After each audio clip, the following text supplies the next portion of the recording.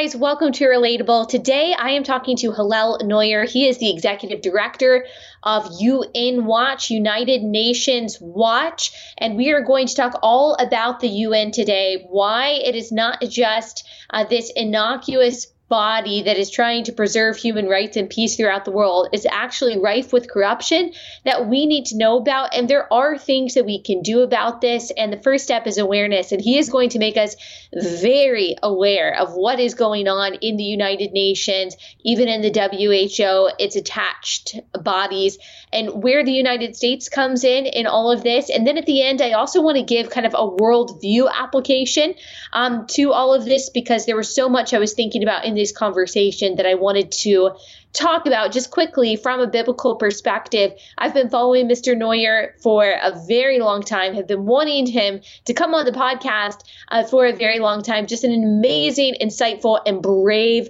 person. So I'm very, very excited for you to listen to this conversation. Without further ado, here is Hillel Neuer.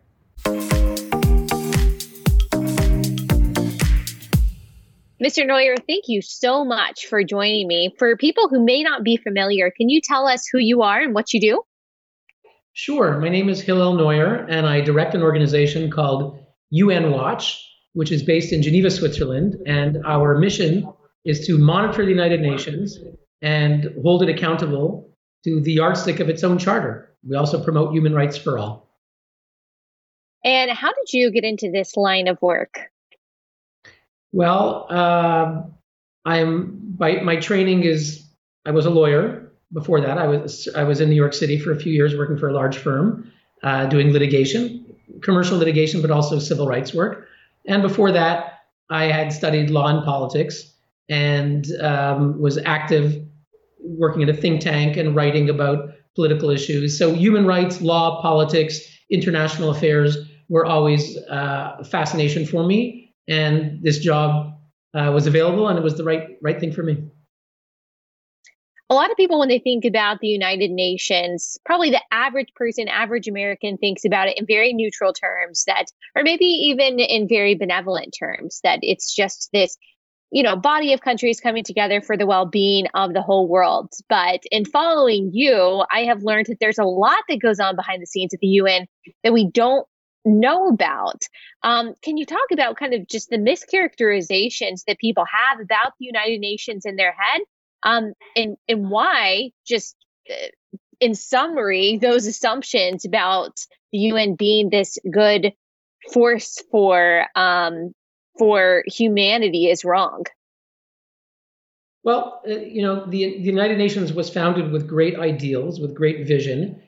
Franklin Delano Roosevelt was not alive when it was created, but it was people surrounding him who had the vision to create the United Nations. So it came out of World War II in a time of genocide and war and destruction and mass murder. And the United Nations was supposed to be an end to that. And it was founded to reaffirm faith in human dignity and fundamental freedoms and human rights. And actually, Eleanor Roosevelt was the founding chair of the UN Commission on Human Rights. And there was this thing called UNICEF, which is the UN Children's Fund, which people who grew up in the 50s would go around in their neighborhoods with little blue boxes and raising money for UNICEF. So it began with great ideals and actually with idealistic people. I mentioned Eleanor Roosevelt, founding chair of the Commission on Human Rights. And I think that the UN still benefits in many ways from that idealism. But the reality is that if Eleanor Roosevelt was the founding chair of the UN Commission on Human Rights in 1946, in 2003, the chair was the representative of Colonel Gaddafi's mass murdering Libyan regime. So 1946, Eleanor Roosevelt, 2003, Colonel Muammar Gaddafi, the rise and fall of human rights at the UN. Many people around the world today, especially in Europe, but in other countries in Canada, and I think in parts of the United States, still when they hear the words, the United Nations Human Rights Council decided, they imagine men in white robes with long white beards strolling along Mount Olympus, making their decisions based on facts, logic, or morality. When nothing could be further from the truth. Sitting around the table today at the United Nations Human Rights Council, which is the new and supposedly improved version of what Eleanor Roosevelt chaired back in 1946, sitting around the table are not Aristotle, Socrates, or Plato, but in fact, Gaddafi, Castro, and the House of Saud. The members today that have just joined recently include the Chinese Communist Party is one member of the Human Rights Council, Russia's Putin regime, Venezuela's Maduro regime, and Cuba's communist regime. These are 60% of today's Human Rights Council at the United Nations. Tell me how this happened. I know there's probably a lot that goes into it, but how did that happen over a span of just a few decades, going from Eleanor Roosevelt to the representative of a terrorist regime being the head of the United Nations Human Rights Council? Well, a couple of things happened. First, I think when the UN was founded, they didn't exactly know how, let's say, the Human Rights Council would work. So they allowed these eminent idealists to be sitting on the Human Rights Commission. But very quickly, politics came into it. The UN is a political body. And so rather than being Eleanor Roosevelt sitting there, it was the chair held by the US. And eventually it was countries that held the chairs. And as that body actually accumulated more influence, not just adopting the Universal Declaration on Human Rights, which is generally a very good document, or the Covenant on Civil and Political Rights in the 1960s, also a good document that protects freedom of speech and other civil and political rights. But as it acquired the power to name names, to conduct an investigation into a specific country, what we call at the United Nations naming and shaming, which is very significant power at the UN. Countries do not want to be shamed on the world stage. And so as the UN accumulated that power, the worst regimes wanted to make sure they would not be singled out. So China became a member of the Human Rights Commission. Sudan, which was committing genocide, became a member of the Human Rights Commission.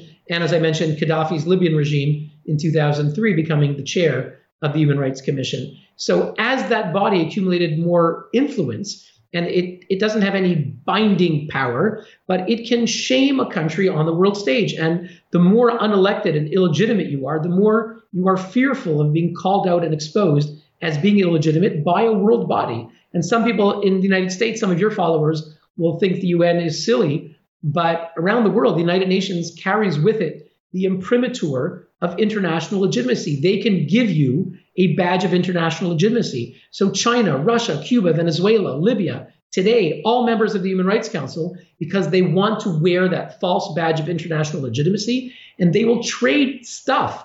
China has enormous reserves, financial capital assets, political assets that they can trade to your country in order for them to get a seat on that body, because they really need and want that false badge of international legitimacy. And they'll trade whatever they need. They'll pressure whoever they need to win those seats on that body. And you just kind of answered the question, how does this happen? I mean, you said that Russia and China, Libya, they want a place for that false badge of legitimacy. But it's hard for me to believe that the majority of countries at the UN would approve of that, would say, yeah, that's totally fine. Let's put these people in charge of human rights in the UN. And yet it just happens. So are you saying it just happens through bargaining, or is there something else also beneath the surface, some ideology or some other level of corruption that goes on that allows these brutal regimes to take these seats?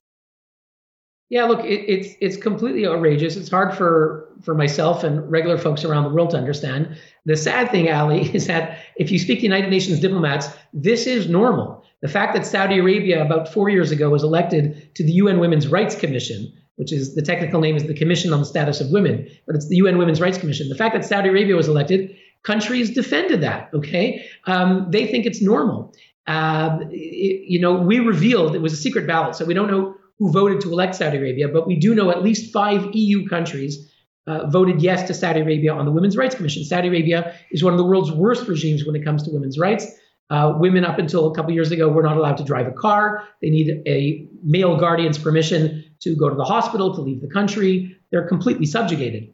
And we know that possibly Belgium, Sweden, Norway, Ireland voted for Saudi Arabia to be on the Women's Rights Commission. When we exposed this, what we heard from certain countries, like the Swedish foreign minister, was that, we need a big tent, and we need all kinds of countries from all regions to be there so they will learn and improve, said the Swedish foreign minister. The reality, though, Ali, is it's very cynical business. There's a lot of vote trading that goes on. So the worst dictatorships will trade votes. They'll say, I vote for you, you vote for me. It was revealed that Belgium, not only did we discover that Belgium actually voted for Saudi Arabia, but a cable, a diplomatic telegram went from Brussels to New York telling the Belgian ambassador in New York, vote for Saudi Arabia and make sure you tell the Saudis that we voted for them. Why did they want the Saudis to know? Because Belgium was running for the Security Council and they wanted Saudi Arabia's vote. Maybe they wanted Saudi oil. Maybe they wanted Saudi money. So it is routine at the UN to have vote trading. We uncovered a letter where Saudi Arabia and Russia is a rival to Saudi Arabia in the Middle East.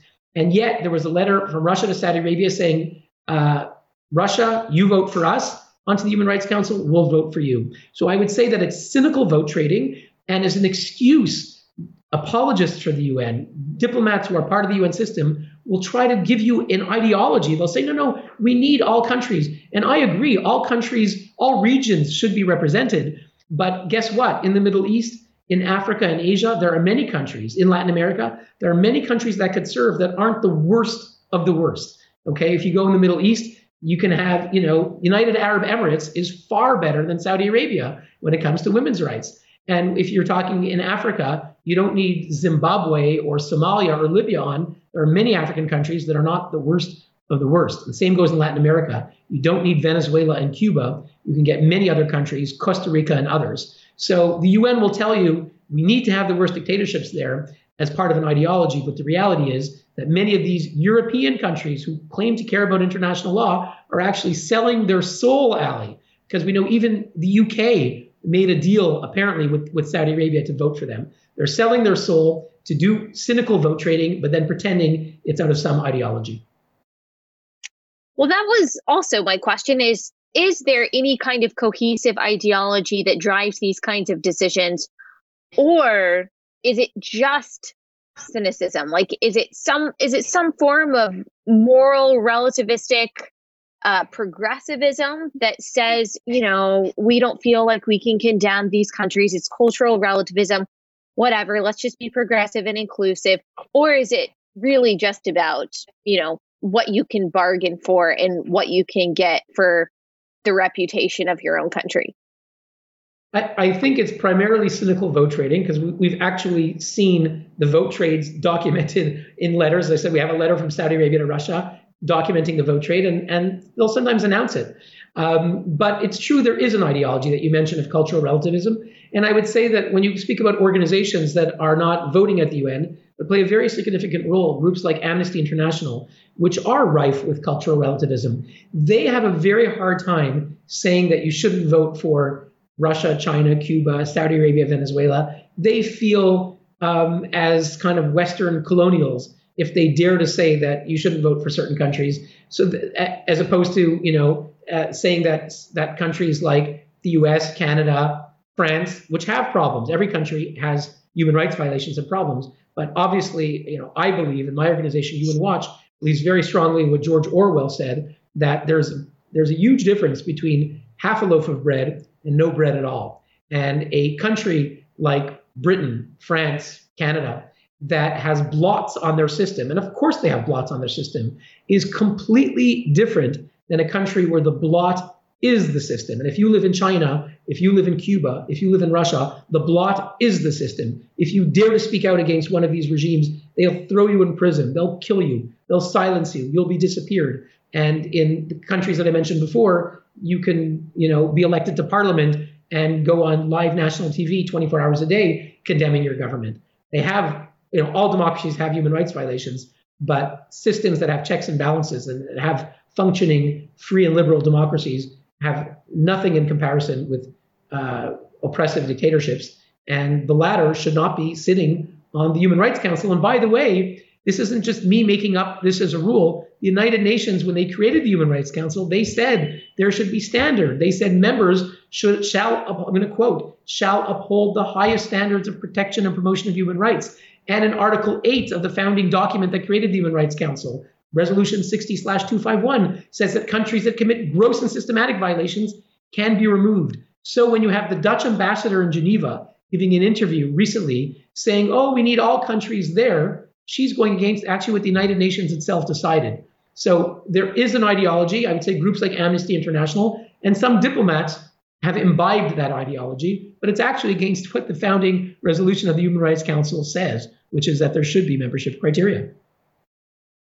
So it's this very harmful, like, intertwining of postmodernism and cynicism that I guess has made the UN what it is. And what I always find in this kind of postmodern, morally relativistic mentality is that there are contradictions. They say, we need to bring everyone to the table, but they are willing to condemn some countries for what they see as human rights infractions while they turn their eye from other countries like Israel. There seems to be just another level of criticism that we see often coming from the UN towards Israel.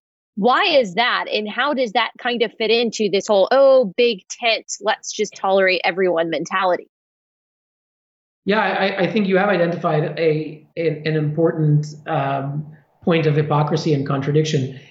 Israel is the object of a pathological obsession at the United Nations. These are resolutions. I'll give you a few statistics. At the General Assembly, which is the World Parliament of the United Nations, every year, as we just had last year in 2020, there was one resolution on Iran, one on North Korea, one on Syria, one on Myanmar, one on some other country, and 20 on Israel. I think last year maybe there was 17 or 18 on Israel. In a typical year, there's 20 on Israel, 17, 20. And there's 0 resolutions on China, Turkey, Pakistan, Venezuela, Zimbabwe. You go down the list at the General Assembly. 1 on Iran, 1 on North Korea, 20 on Israel, 17 on Israel. At the Human Rights Council in Geneva, where I'm based, there is one agenda item for the whole world called Agenda Item 4, Human Rights Situations Around the World, and one agenda item only for Israel, meaning one day for 193 countries, one day for Israel alone. There is not an agenda item for North Korea. There's not an agenda item for Syria, where millions have fled and maybe 500,000 have been killed. There's not an agenda item on Sudan, where there was genocide. Only agenda item on Israel. Who's behind it? The Palestinians, together with the Arab League and the Islamic countries. The Islamic countries are 56 countries at the UN, very influential. They're represented in Asia and Africa.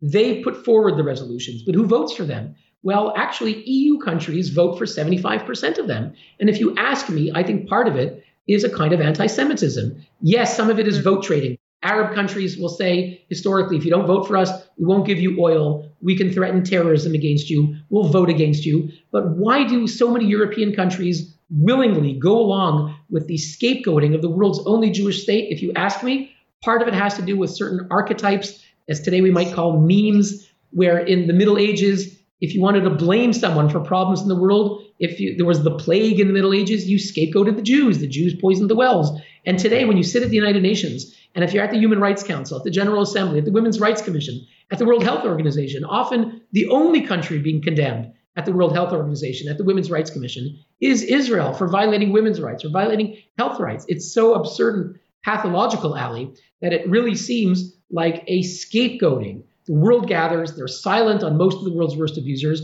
and you pick up the Jew and you scapegoat the Jew. That's what I see in many cases, both pragmatic, cynical vote trading, but also something that is not based on realpolitik, but seems to be based on ancient prejudices. And would you say that these kind of prejudices are also at times leveled against the United States, or no? Absolutely. Not in the way of anti-Semitism, but the anti-United States kind of mentality that it seems like these kinds of bureaucratic bodies often have. Well, I think it ties into what you said before. You know, the United Nations is sometimes we're speaking about the pathologies, is a toxic combination, mix of realpolitik, where worst dictatorships have a majority, and a post-colonial ideology that took over Europe in the 1960s, which became anti-Western, anti-capitalist, also anti-Israel, and anti-American. It's kind of all in the mix. And so there is an anti-Americanism that is very strong in Europe and is very powerful too. And I mentioned groups like Amnesty International. They don't vote, but they represent the ideology of the UN. Many of their people have worked at the UN, will be working at the UN. And that ideology is very powerful at the UN. And the Soviet Union was very clever, Ali, in fueling the anti-Western and anti-American alliance. They were behind this group called the Non-Aligned Movement, which actually was very aligned against America. And they tried to turn African and Asian countries against the United States. So there is definitely a very powerful anti-Americanism that ties in with anti-capitalism, anti-Westernism, accusing the West of being against the rest. It's a very strong ideology at the United Nations, and it goes together with dictatorships who want to single out America in various ways. And we're seeing that America is being accused of racism. When last year in America you had the Black Lives Matter and George Floyd protests, the United Nations Human Rights Council held an emergency session, and some of the most racist countries in the world, like Mauritania, which has slavery. Right. According to the Guardian newspaper, according to CNN, it's one of the last bastions of real slavery. Hundreds of thousands of people in Mauritania were black slaves, and they were accusing America of slavery. China, which has herded 1 million Uyghur Muslims into camps and is committing at least a cultural genocide against them, accuses America of racism. So there's something very cynical going on there. Has the United States done a good job at all of standing up against this or calling this out, trying to say, hey, we don't want to legitimize these kinds of not just hypocritical actions, but these kinds of hostile regimes? Or have we kind of just gone along to get along? Look, I think there's two approaches, and I'm not sure if either one was the best. The democratic approach historically has been to support the UN. I wouldn't say blindly. The various democratic administrations have criticized the UN. They voted against anti-Israel resolutions and so forth. But there was a tendency in recent years under the Obama administration to support the Human Rights Council. America joined the Human Rights Council and said, it's doing good things. And my concern is the Biden administration, as they intend to rejoin the Human Rights Council, we're not against engagement. We think U.S. leadership is very important. If you want to keep out the Chinas and the Russias who are trying to take over the UN, you need to be there. But you shouldn't necessarily be giving out false praise for the institutions. So I'd say the democratic approach was too inclined to maybe go along to get along. Not 100%, but definitely in that direction, the way the Europeans do it in a much more significant way. And then if you ask me, the Republican administrations, the problem was that sometimes they said, well, we're just going to walk out and we're not going to deal with it.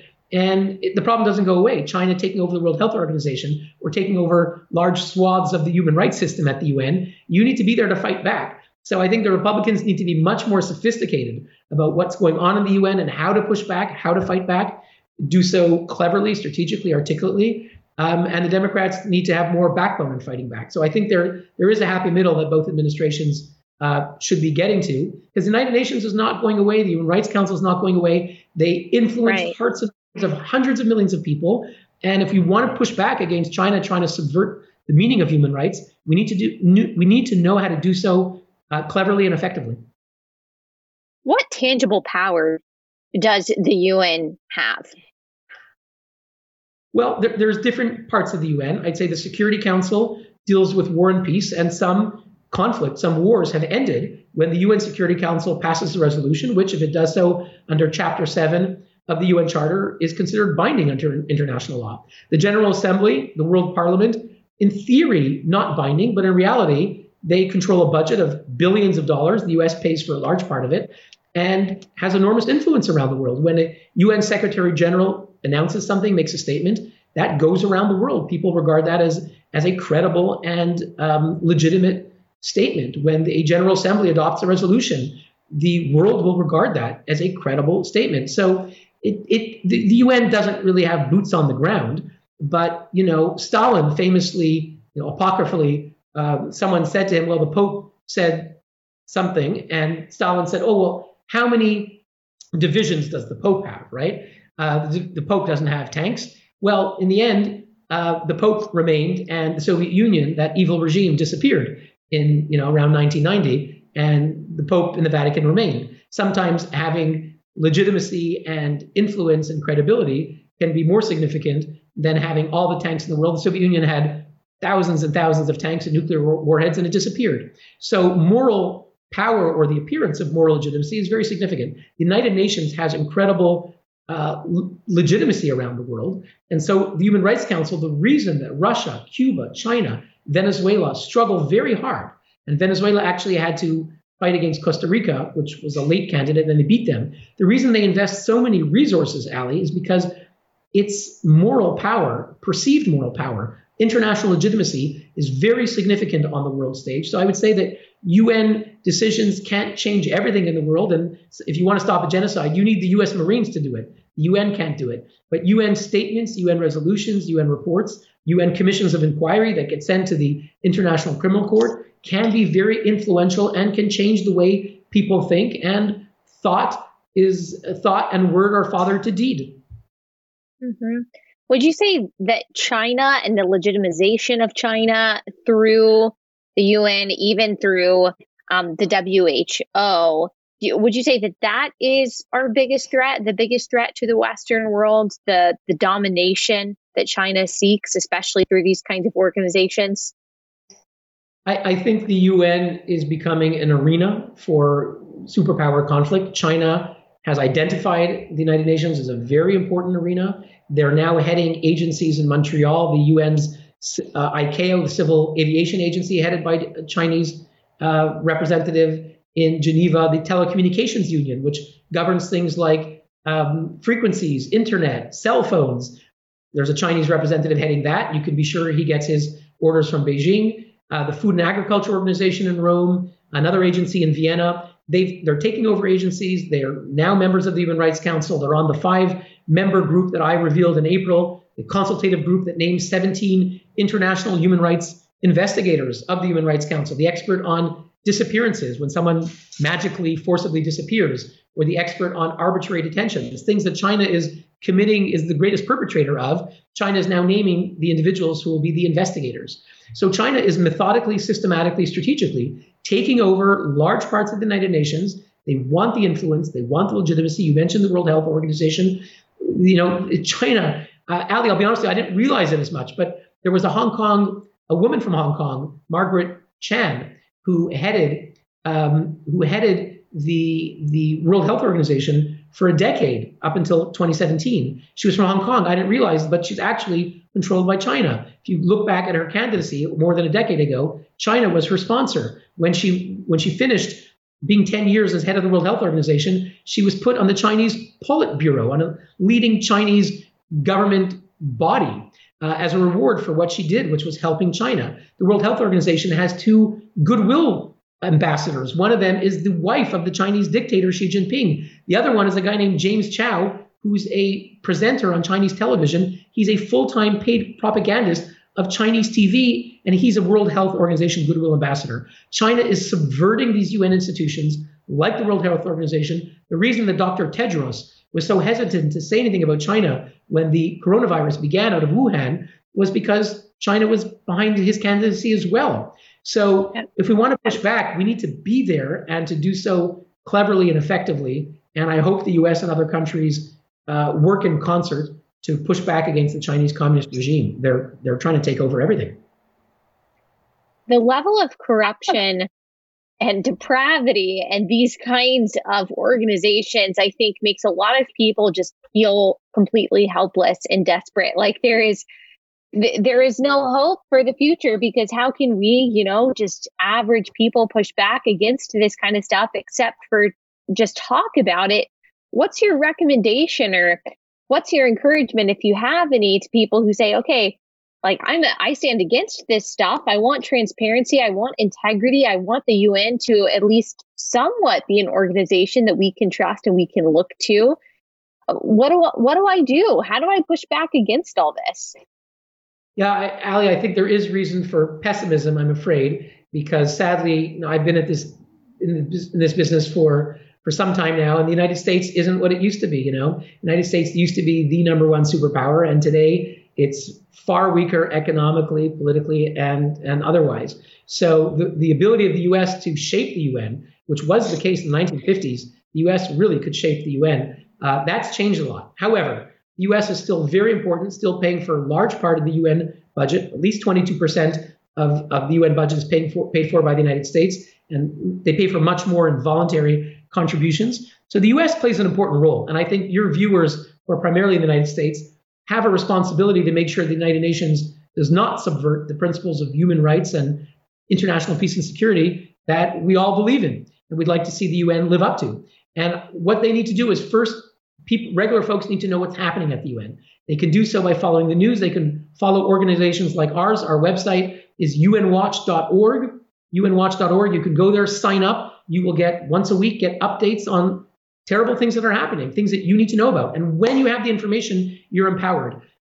Citizens should write to their congressperson, write to their senator, write to the Secretary of State and say, I just heard that China is running to be on the Human Rights Council. Is the U.S. going to fight back and push them off? I heard that James Chow is still at the World Health Organization as a goodwill ambassador. And if the Biden administration rejoined the World Health Organization to engage, well and good, but use the engagement. Demand that WHO fire James Chow, who's an out-and-out Chinese propagandist, using this WHO title to legitimize his lies about the coronavirus. So I think citizens can push the U.S. government, Republicans or Democrats, push the administration to demand accountability, transparency at the UN. And I've seen it happen when the U.S. ambassador to the UN, when congresspersons, when senators demand action from the UN. I've seen changes and reforms by UN bodies. So frankly, it's only going to come from the US. That's where it's going to begin. And your viewers should be the first ones to get the information and to demand action and reform from the UN. Yes, absolutely. And how can they support you? How can they support UN Watch? I know that you gave the organization's website, which we will put in the description of this episode, but can they follow you? Is there any monetary support that they can give? Sure. Thanks, Ali, for a very important question. Folks who want to help the work that we're doing, which is to make the United Nations live up to the original founding principles of its charter, which are about upholding real human rights, fighting genocidal dictators, making sure that they don't corrupt UN bodies, they can follow us. I mentioned www.unwatch.org, can sign up there. They can follow us on Twitter, UN Watch on Twitter. My name, Hillel Neuer on Twitter, can follow us. We're also on Facebook, UN Watch. We're on Instagram, United Nations Watch. Can follow us on there, can like our posts. That will empower us. They can donate. Our funding comes entirely from private contributions, and we're a nonprofit organization in America. You get a tax receipt for it. They can go on our website, unwatch.org, and make a donation and make sure that we continue our important work to support real human rights victims. One of the things that we do at UN Watch is we bring human rights victims from China, Cuba, Russia, Venezuela, Pakistan, Iran to testify at the UN, so that actually the voiceless who are being shut out by the UN bodies as they're electing their oppressors and dictators, we bring the victims and those who've just come out of prison, political prisoners, amazing, courageous people, we bring them to testify to the United Nations. And folks who support us will be supporting not just UN reform and UN accountability, but we'll be supporting real human rights work to help the real victims. Thank you so much, Mr. Neuer, not just for coming on this show, which I am appreciative of, but also for all the work that you do and that UN Watch does. I know people learned a lot from this conversation, so thank you so much. My pleasure. Thank you.